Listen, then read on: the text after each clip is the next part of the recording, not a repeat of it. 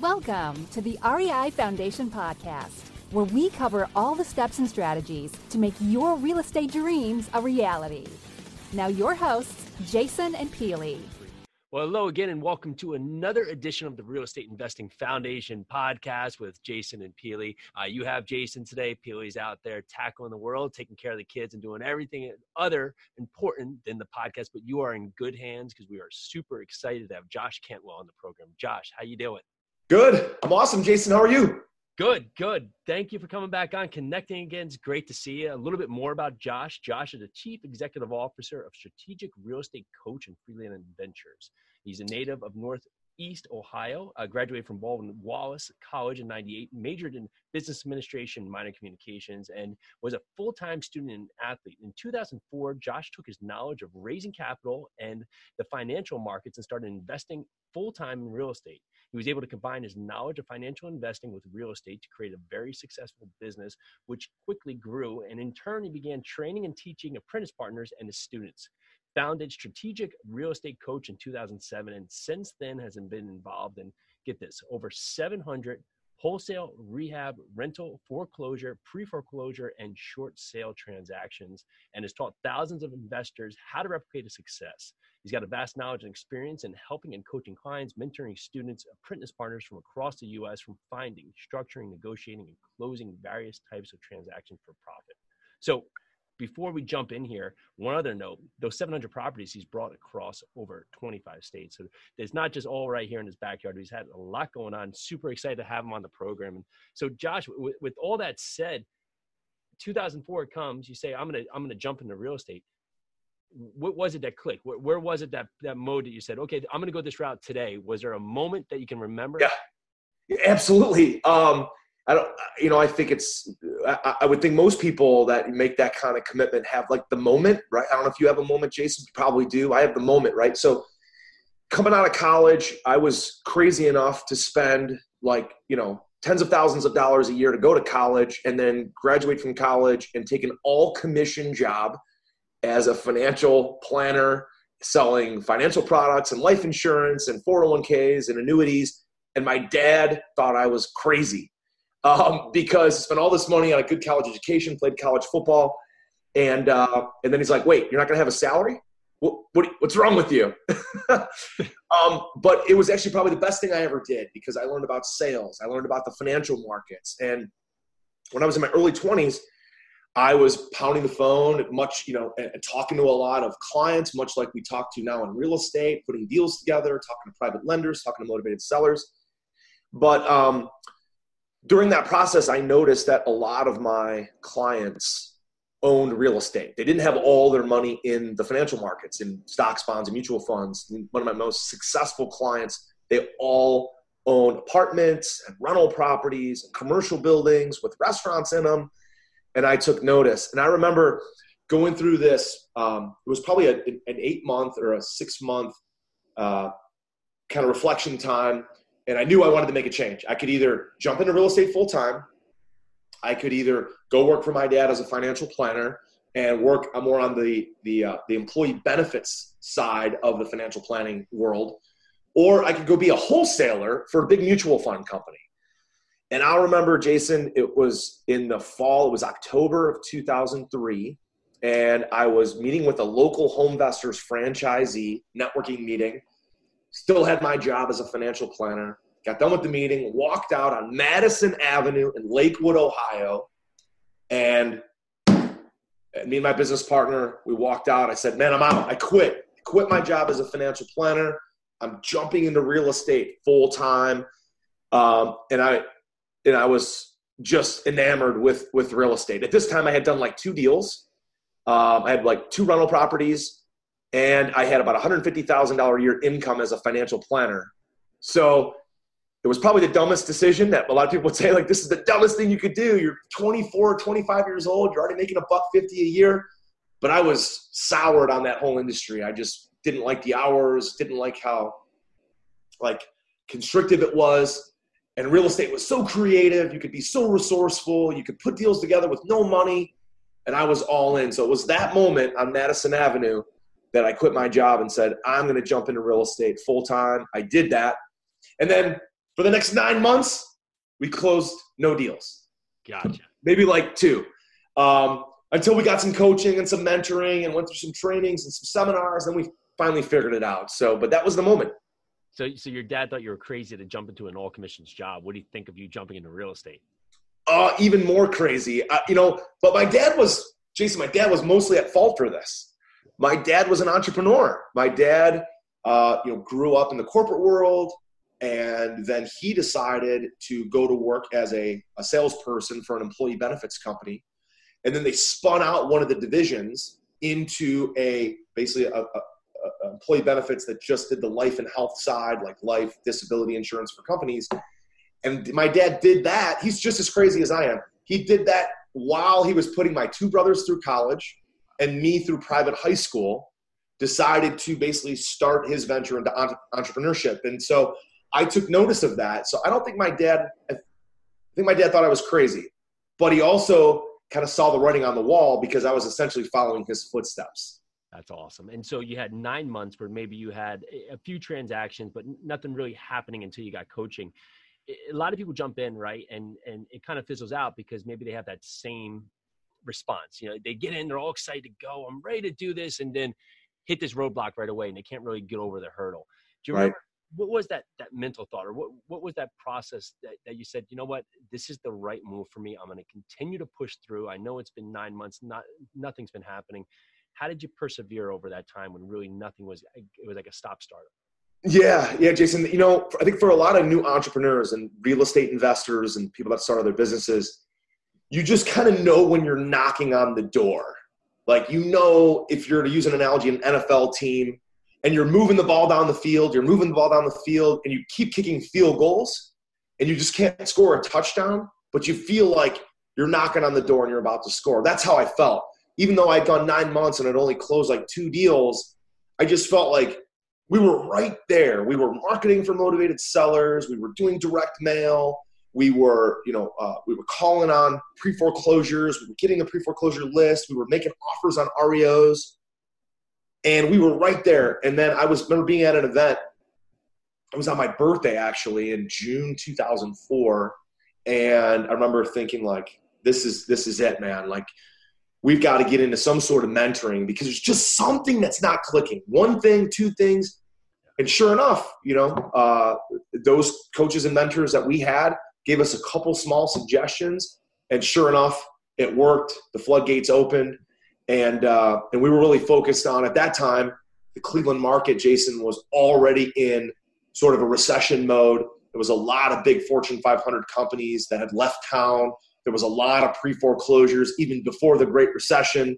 And so we started working on pre-foreclosures and short sales, and we just went gangbusters with it. And it was that mentoring, a couple small suggestions.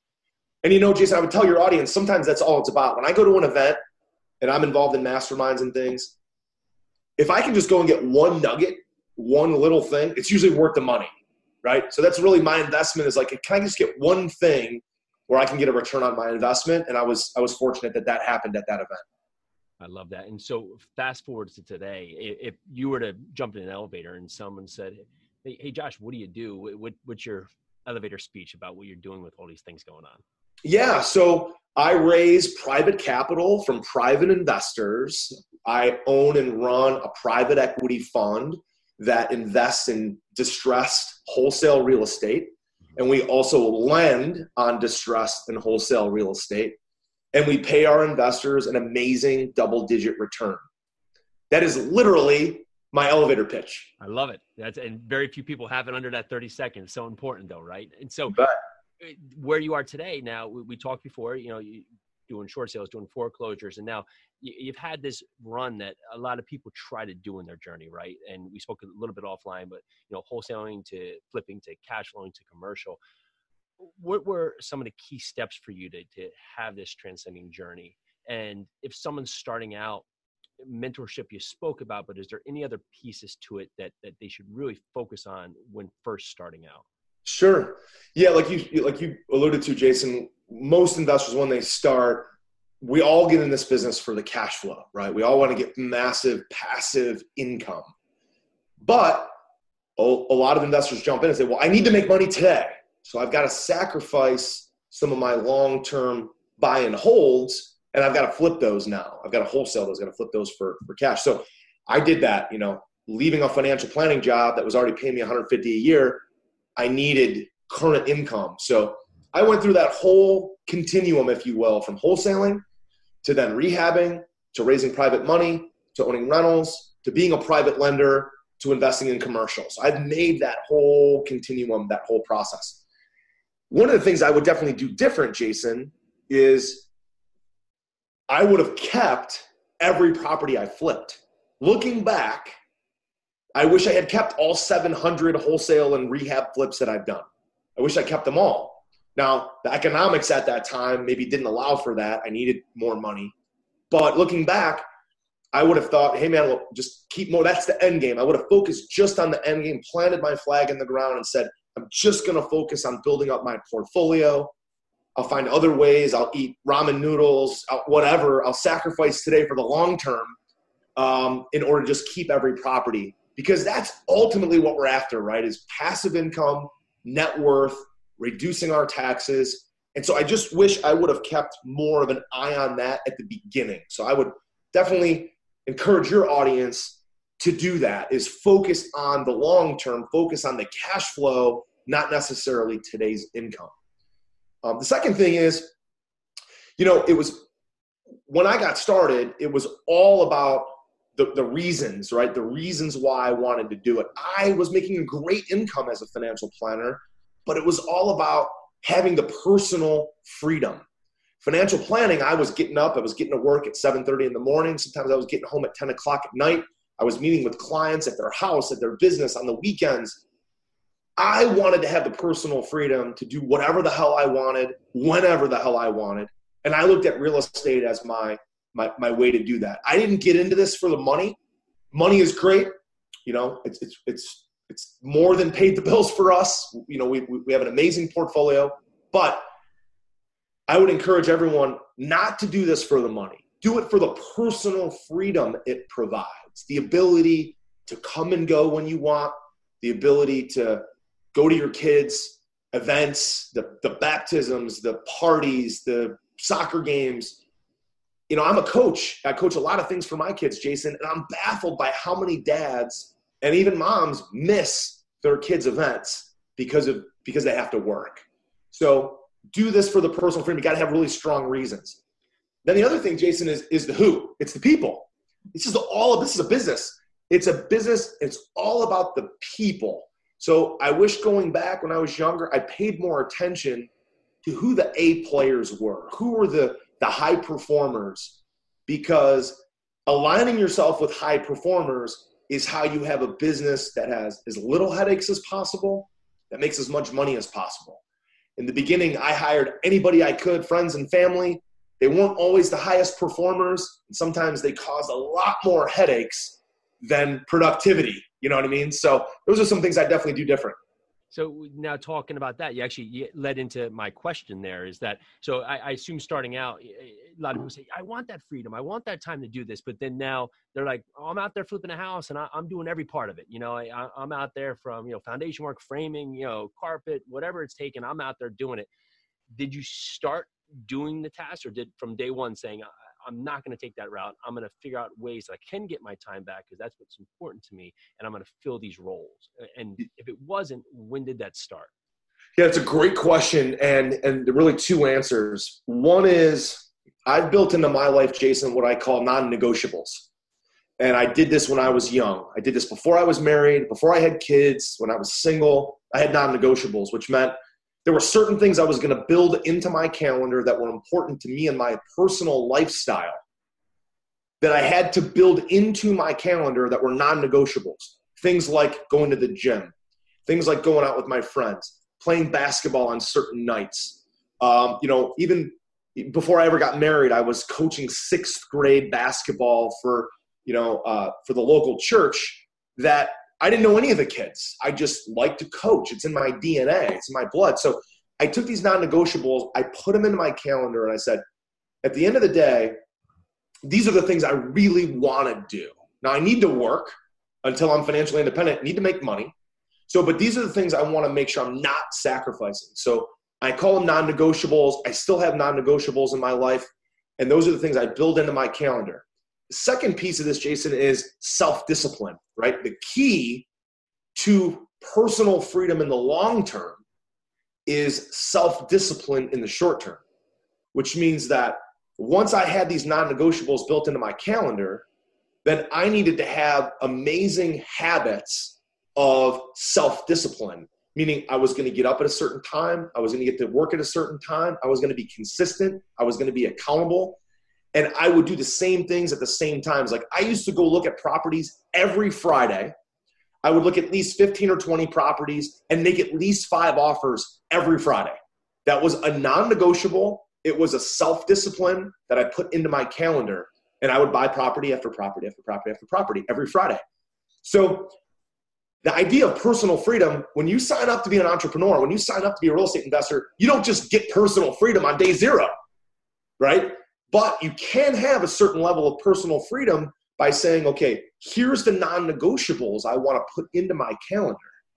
And those are the things that are important to me. That is the freedom I really want, is to do those things. So I'm going to put those into my calendar first. And then I'm going to build my work calendar around it so that I have like extra time. I can work 40, 60, 80 hours a week, but I'm not sacrificing the non-negotiables. I get both. Then I just go hustle my face off. I'm self-disciplined in the short term so that I can have all that personal freedom in the long term. How do you break bad habits? How do you get back on track if you're in the part of, you want a better life, but the habits are really where you're missing? What's a step to have better habits? Well, I think first of all, it's the mentality, Jason, of basically telling yourself that you are the sum total of your habits. You are what you do every day. So when you tell yourself that and you say, I know that whatever I am, when I add up all my hours this week, I might want to be a successful real estate investor. I might want to be a successful entrepreneur. I might want to have personal freedom. But if my schedule is haphazard, if I'm not owning my time, if I'm not following through on my commitments, then that's really what I am. I am inconsistent. I am not following through. So it's the process, the mentality of telling yourself, I am what I do every day. So if I want to be a successful real estate investor, I have to bake those habits in to make sure that I do that. So first, it's the mentality. The second thing is it's just got to be calendared up. I mean, those non-negotiables got to be calendared in. The time when I'm going to go to the gym's got to be calendared in. The time to meet with my team has to be calendared in. And it's got to be consistent. So like I have my meetings with my team every Tuesday. And it's been that way for years. It never varies. It never changes. It's the same time, the same day, every week. And we know when we're going to meet. So then that way we don't have a bunch of meetings throughout the week. So it's that, first of all, the mentality. And the second is the calendaring in. And then you just got to follow through. You just got to tell yourself, I am what I do. So if I don't follow through, then I'm not reliable. I'm not consistent. That's who I am. You got to tell yourself, I've got to make a pivot. I've got to be more consistent, and you got to make that commitment to do it. Yeah, I love that. And so now looking at where your business is today, what's in the future? What's in the cards? What are you working to today? Yeah, Jason, we've raised about $25 million of private money. A big chunk of it sits inside of our private equity fund, and then other chunks of it sits in one-off deals, like one-off private lender loans or one-off rehabs or apartments. So we manage about $25 million of our own money and other people's money. And that portfolio it's worth about $93 million. And so we're all about today just about passive income. So we used to do tons of big rehabs, and we've now focused just on buying to keep, buying to hold, buying for cash flow, buying for ROI. And so as we continue to raise more money, it's interesting. The more money we raise, the more people keep coming to us to place more money with us, the more referrals we get, because we're consistently producing amazing returns for our investors. And so we're getting a name. So really, when we start to manage that kind of money, you've got to park it in bigger deals. You've got to park it in apartments or mobile home parks. So we're looking for great operators. We're looking for guys that can manage, 50 unit to 1,000 unit apartment deals, 25 unit to 100 unit mobile home deals. And we're looking for great operators who need, the money for down payments, the money for rehab, the money for value add. And we're looking to, park money in their deals and then get equity in their deals, get ownership in their deals. So we're looking for great operators because we're really good at raising money. And we've got a lot of people that trust us with their money. We've just got to put that money into deals with really good operators. What makes a great operator?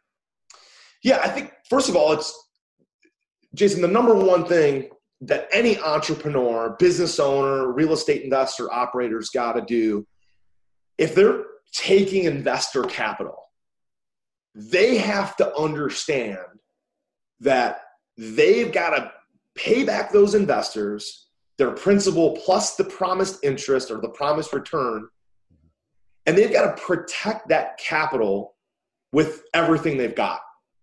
That's the number one priority, is to make sure my investors get their money back and the interest that they were promised. And I've got to have that sense of commitment from that operator that that's their number one goal, that, the investors have to be taken care of first. The investors got to eat steak while the operator eats ramen noodles to make sure that the investors get paid back first and the investors are taken care of. That's number one. And if, I'll invest in somebody who's a newer operator, even if they don't have a ton of experience, because I get the sense that they're going to hustle their face off and they're going to work hard to protect the investor's capital. That's first and foremost. Of course, we look at things like experience, but, I've invested in lots and lots of deals with people that had little or no experience because I just got a sense that they were serious about doing the deal, being professional, and protecting the investor's money. That's number one. If I don't get a sense that somebody's going to protect the money, if they're a cowboy, if you will, with their accounting, with their deal flow, if they're a cowboy with people's money, there's no way I'm going to put money in with them. I love that. And being across 25 states, what comes first for you? Is it the market that you're after, or is it the opportunity? It's always the operator. It's always the operator. At the end of the day, we're investing in people, right? The deal could make total sense, but I've seen amazingly easy deals get screwed up by a terrible operator or somebody that just didn't have their stuff together. So we invest in people first. We invest in operators first, whether we're lending to them as a private lender and a senior first mortgage holder, or whether we're bringing in equity to help them with their down payment or their rehab costs. It's all about the operator. And secondly, it's about the deal. The deal, of course, has to make sense. It's got to pro forma out. It's got to have a good cap rate or a good ROI. They got to be in at the right number. That's got to make sense. But it's all about the people. At the end of the day, it's about the who. It's about the who, Jason. It's about who we're investing with, who we're lending money to, who are they partnered with, who are the people that we're lending to. And some people, they're just bad people. And we want to vet them out, obviously, and not invest with them. We've made a few mistakes. I'll give you an example. A story that just happened yesterday. We had a woman that we lent to in the Cleveland market. She was doing some rehabs. She was highly recommended by another guy. We vetted her out. We had some apprehension, but we decided to fund a couple of her rehabs. And the first two she bought, they were slow. There were definitely some issues, but she was able to exit those and sell them and pay off our private lender loan. On the third one, things started getting real squirrely. We ended up having to start foreclosure. She ended up doing a deed in lieu. We took the property back. Talk about bad people. So just yesterday, we found out that this woman was representing that she still owned this property, and she was marketing the property on Craigslist. She met this poor woman who was a single mom and took $2,000 from a potential tenant when she didn't even own the property anymore. She's just purposely screwing this person over. Now the police are involved. And so obviously that's an extreme scenario, sure, but that's what it's really all about. Growing a business, real estate, any other kind of business, it's really all about the people. It's all about the who. And you've got to find that creme de la creme people, whether they're operators you're investing with, borrowers you're investing with, partners you're investing with, joint venture partners, your staff. It's all about the who. That's the only way you can grow and scale without too many headaches. That's great. Thank you for that. And right, it's an extreme case, but it happens out there, right? And for you have to do your due diligence on people and just see what you can do your best due diligence. And sometimes people just do things for unforeseen reasons. So yeah, people get desperate. It's tough, Jason. I mean, if somebody gets desperate, you can turn a really good person into a bad person because they're desperate for money. And we've seen that, a few too many times over the last 14 years. Well, yeah, 700, 800 transactions, right? I'm sure you've seen a lot in your time. Now, for yourself and your personal development, do you have a morning routine or a routine that helps you get your day set or your mind right? Yeah. So I feel for me, it's a great question. And the answer is yes. I learned as a very young person about Dan Sullivan and the Strategic Coach. And we learned about free days, focus days, and buffer days. And I lay my week out in the same way. So when I have a free day is a day where we don't do anything that's work related. Literally nothing. Don't answer emails, phone calls, nothing. A focus day is a day where you do nothing but revenue producing activities all day. And then a buffer day is kind of in the middle where you're doing work related things, but it's really the stuff that's necessary in business, but not necessarily high revenue producing. It's the things like meetings, those kind of things. So I have a variation of that now, and my Mondays and Tuesdays are both buffer days because I'm the CEO of a pretty large organization, got about 40 employees. We do millions of dollars a year in profits and revenues, and we've got several companies. So on Mondays and Tuesdays, I'm simply trying to get all of my team and my staff and my different department heads, making sure they're locked in with their priorities, make sure we're in lockstep with what they're doing and what we're doing for our big company goal, our big company mission. So those are my buffer days. Then Wednesday, Thursday, and Friday are all focus days for me, days for me to raise money, days for me to make videos and podcasts, to talk about our brand like we're doing today, to get the vision of the company out, to get more exposure, to either get more coaching students because we coach a lot of people, or to recruit more borrowers to fund deals with, or to recruit more capital to put into deals. I do that all on Wednesday, Thursday, and Friday. So my Wednesday, Thursday, and Friday is just it's usually meeting after meeting after meeting after meeting with either borrowers or private lenders or affiliates and JV partners, Jason, like you, where we can get our message out to the world. So that's a big part of it. When you look at a specific day, though, Jason, for me, I've got all my energy in the morning. I don't know what happened when I turned 40. Like they talk about the 40-year-old and your testosterone goes like this, and I think that's pretty true for me. Because in the afternoon, I just seem to have this like weird lull at like between 1 and 3 o'clock, where even if I didn't eat a big lunch, I talk about like the 2 p.m. thing. Yeah. Well, yeah, I don't even eat that much, but I seem to get like tired at that time of day. And then, so I know in the morning is when I do my best thinking, my best strategizing. I get my most focused work done. So I take my kids to school every day, drop them off at 7:30. I'm at the office by about 7:45. And I want my team to leave me alone until about 1 o'clock. So I can work as a total solo by myself, doing my thing. Then about 1 o'clock, kind of come up for air. And usually I'm starting to feel that lull. It's normally when I'll meet with a team member. A lot of times what I like to do at that 1 o'clock hour is actually go to the gym. So instead of actually letting my body just kind of fall off the edge of the cliff, I'll just go to the gym. That allows me to have a kind of a second burst for the rest of the day. So I do that on Mondays, Tuesdays, Thursdays, and Fridays is head to the gym at that 1 o'clock, 2 o'clock hour. And then I've got a burst of energy for the second half of the day. And normally the second half of the day, I'm usually raising money, talking to one of our current investors or talking to some new prospective investors. And that's a time when I don't have to think much. I'm not strategizing at that time, but I can just freely talk. I can freely mastermind. I can freely network with people. That comes naturally. It gives me energy. So I like to do that in the kind of the third part of the day, if you will. So there's a couple tips there for our audience, on how to break down their week and their day. hopefully that's helpful for them. Absolutely is. And the through line here is focused energy produces results, right? And you've talked about that with your habits, with your weekly activities, with your daily activities. And it's so true, right? You said you are the sum total of your habits, and it's absolutely the point. If you're sitting there wanting to get into real estate and you look at your week and you've spent, 13 minutes on bigger pockets for the week, well, that's probably not going to be your in route to get into real estate if you're not putting that daily activity into it. So right. Yeah, I get it. It's right there for you. Do you have a word you live by or your company motto? What is it that Yeah. So it's interesting. It comes out of, it's two words. The words are be daring. And it comes out of my personal experience as a pancreatic cancer survivor.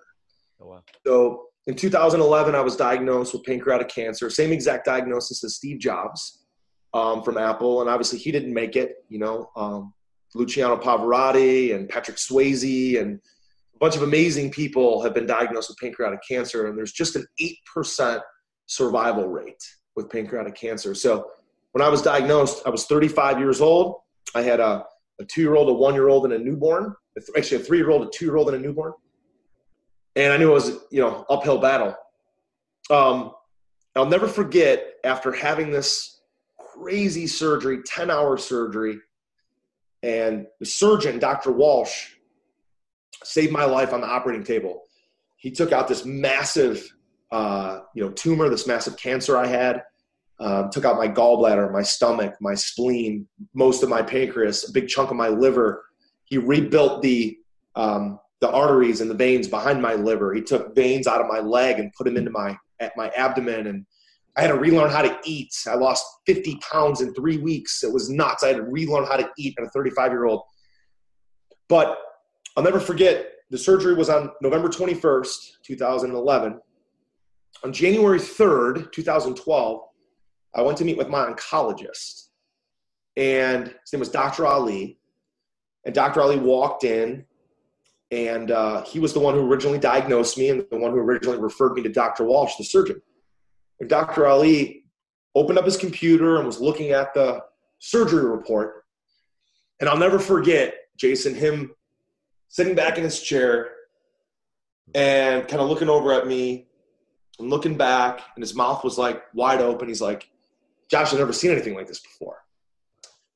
And I was like, well, what do you mean? He's like, Dr. Walsh, your surgeon, is a daring surgeon. I said, a daring surgeon? What do you mean? It's like, most surgeons would have opened you up, saw how complicated it was, how big this cancer mass was, and they would have said, there's nothing we can do. They would have sewn you up and sent you home and said, I'm sorry.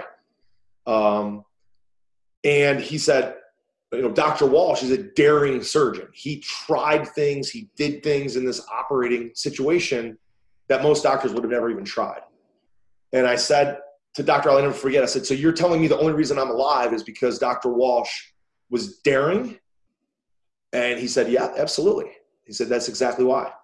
Now, this whole case study, Jason, to put this into context, became a case study for the entire Cleveland Clinic surgery team. There were doctors from all over the country, all over the world that studied this surgery and what Dr. Walsh did. I'll never forget being in the hospital and Dr. Walsh showing me his hands. And I was like, his hands were all black and blue. And I remember asking him, I'm laying in my bed recovering. He's at the foot of the bed. And he's showing me his hands. I said, what happened to your hands? What's going on? His hands are like almost as black as my shirt I'm wearing today. And Walsh is like, in the middle of the surgery, I had to get my hands inside. So my hands were like inside of your body, and they were banging against the clamps on both sides as we opened you up. And they were working in there for 10 hours.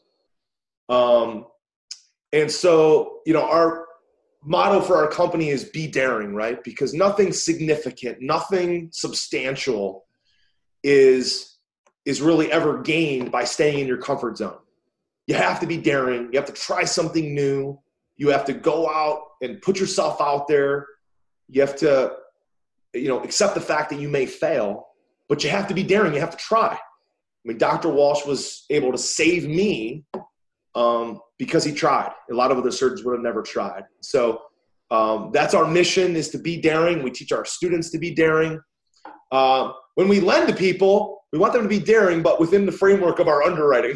Daring, not reckless, right? Not too daring when we're lending money. Yeah. We want them to, do good conservative deals. But in business, you've got to have guts. You got to take chances. You got to be daring, and that's where that comes from.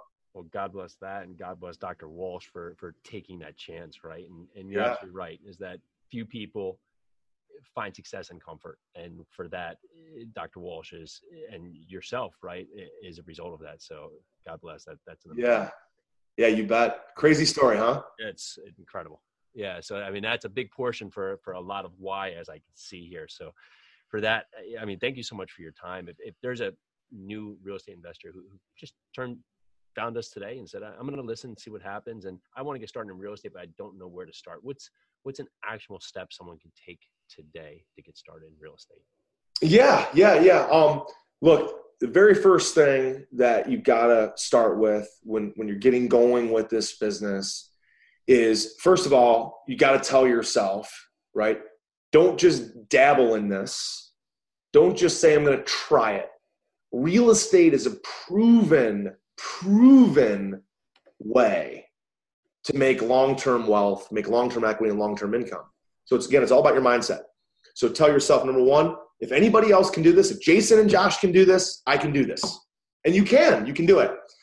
The second thing is, look, there's a big difference between talking about being a real estate investor, and I want to be a real estate investor, and actually doing it.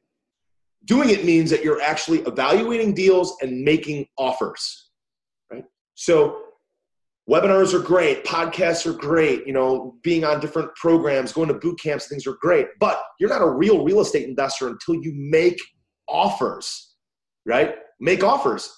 So REO properties, HUD homes, apartment buildings, multifamily, whatever it is, wherever you can get deal flow, wholesalers, go get it. But don't just evaluate. Make an offer. Make lots of offers.